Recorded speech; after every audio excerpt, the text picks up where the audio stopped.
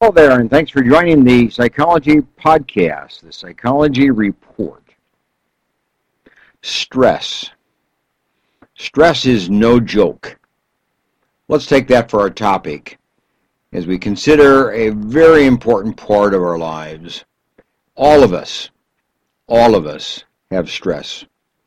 All of us cannot get rid of our stress. All of us must learn to manage our stress.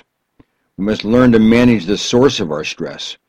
We must learn to manage the response that we make to our stress. We have to manage the people who contribute to our stress, the places in which stress takes place. In other words, there are many different aspects of stress, and it's our responsibility, it's our duty to manage it, not get rid of it. You can't pray it away, you hope it away, cry it away, or drive it away in any way. There's no way to get rid of stress in your life. It will always come and go. It will always be there strong or weak. It will always be there in an acute form or in a chronic form. But stress will be part of your life, and it will be part of your future. It will be part of the thing you'll have to deal with the rest of your life as you have up to this point in your life. But you got to start with the concept. You have to start with the understanding. You have to start with the basic attitude that stress is no joke. In other words, we can't just laugh it away. We can't just cry it away. We can't just dismiss it. We can't just make jokes about it.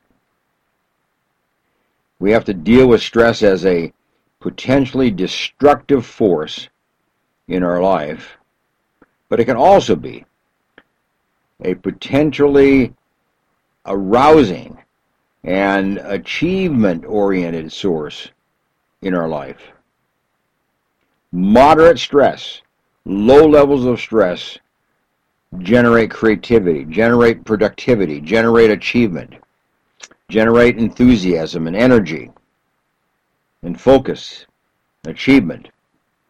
But chronic stress and severe stress impairs, breaks down, destroys, contributes to a meltdown in our thinking and our emotions, our plans and our productivity and our attempt to achieve. Goals are not attained by chronic, severe stress. Goals are attained, however, by low levels and moderate levels of stress that we can manage and we can harness and we can make work for us. Well, what are some of the things about stress that we have to take into account and take very seriously? And let me give you just a short list, okay? Take these down. Learn to take criticism and correction without being defensive and without denial.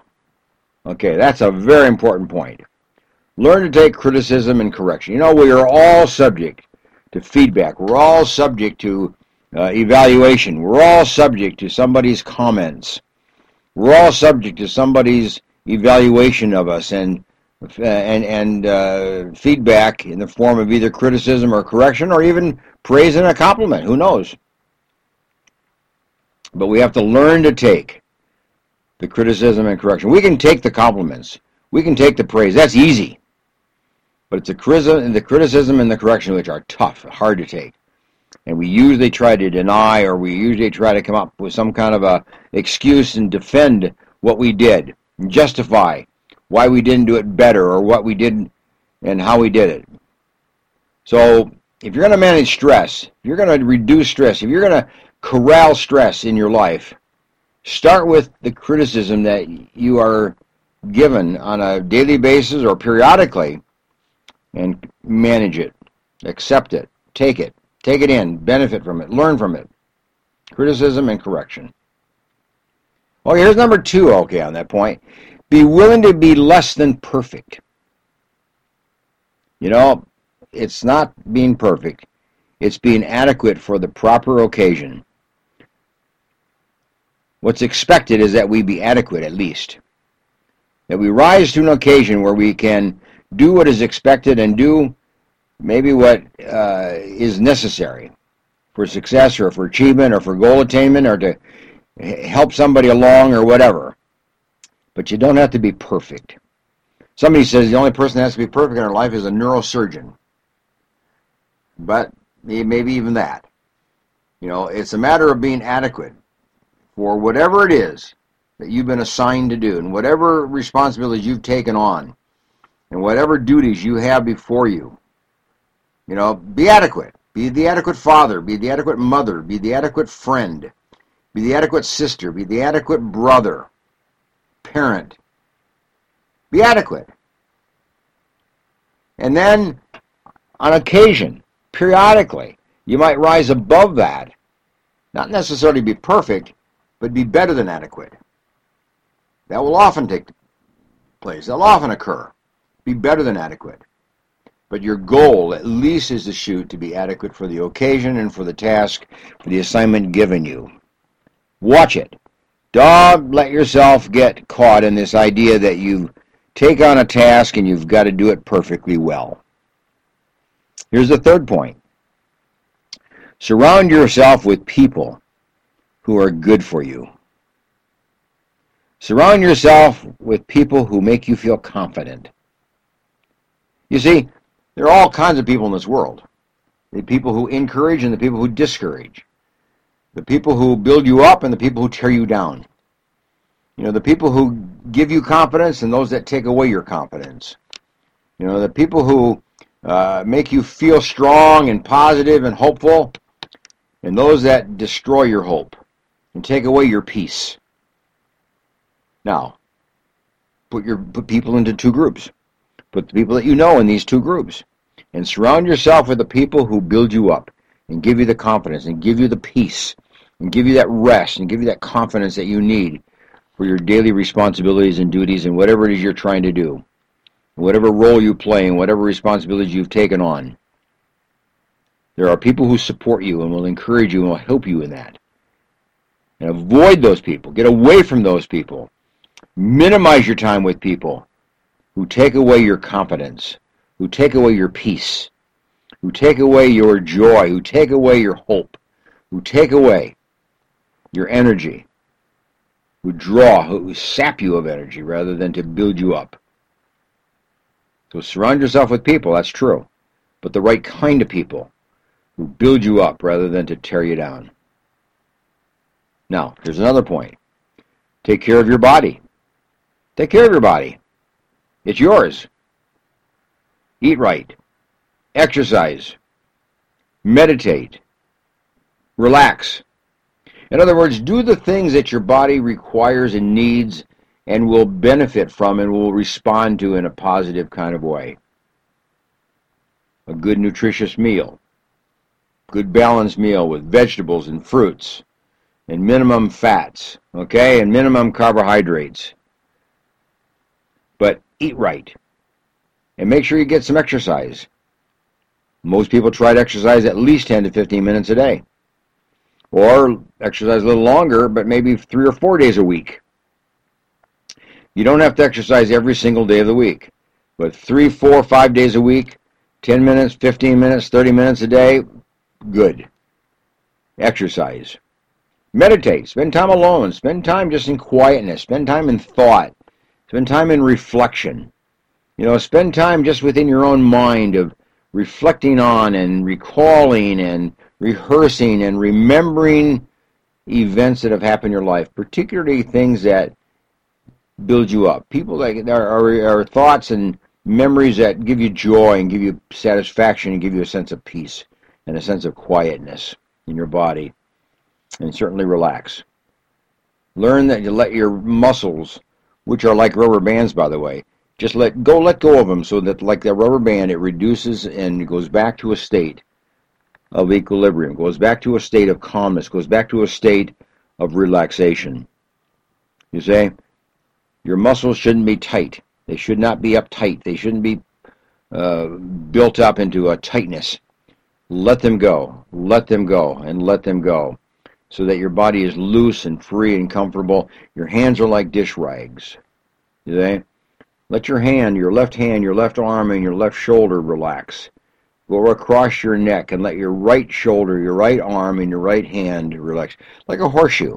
Just relax that part of your body. Let it go. Even as I'm talking, let that part of your body go. So you just let your shoulders go and both arms and both hands. You can do it at the same time, or you can go from the left all the way up the left arm and shoulder and down to the right shoulder and right arm to the right hand. So that you get that kind of horseshoe effect, that just let yourself relax. Let yourself be calm. Let yourself just be at rest. When you can relax that upper body, you're going to feel a much greater sense of relaxation throughout your body. And then the next point is devote yourself to work, play, laughter, learning, socializing. It's a big order, isn't it? Make sure your day, make sure your week has work in it, obviously. Everybody should be working. Everybody. No matter what you can do or not do. Be working, whether it's 3 hours a day or 8 hours a day or 10 hours a day. There should be some work on the part of everybody. Every child should be working. You know, kids by age of 5 should have their chores. Maybe by 4, maybe some kids by 3. Make sure everybody has a little chore to do. That's work. And then they go on and have this work ethic all through their life. Make sure work starts young. Make sure you have a time for play. You know, adult play, child play. Do puzzles if you want to. You know, put together a puzzle, a jigsaw puzzle, verbal puzzles. You know, play tennis, play pickleball. You know, find something that you can play and that is in your realm of play. Make sure you laugh a little bit every day. Find humor in what's going on around you and the people around you. Reflect on things which are funny and tell jokes and tell stories and have a little interaction with people at work and at your office and around your neighborhood and wherever it might be. Get a little laughter in your life. Make sure you hear yourself laugh and like your laugh. Enjoy your laugh.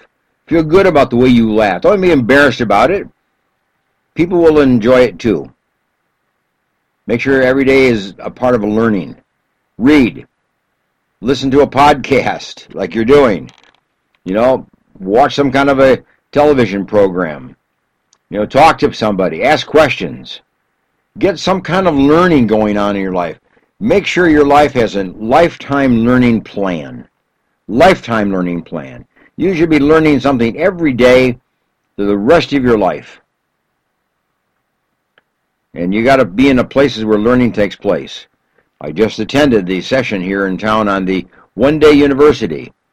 1 full day, 4 lectures on the topic of genius. And we learned about the life of Benjamin Franklin and Franklin Delano Roosevelt and Einstein and Michelangelo. Areas in my life that I don't necessarily think about every day. But it was new learning. Subject yourself to new learning.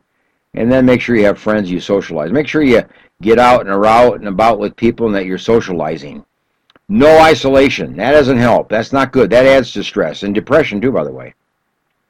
And then lastly, keep a safe distance. This is important. Keep a safe distance between yourself and the source of your stress. Whether it's a sister, brother, parent, sister-in-law, whether it's a brother-in-law, an uncle, whether it's your pastor, you know, whether it's your neighbor, you know, whether it's somebody at work, whoever it is in your life that creates stress for you. It doesn't have to be high levels of stress necessarily, but certainly a notable level of stress. Get a safe distance from them. Spend a little time with them. Don't spend a lot of time with them.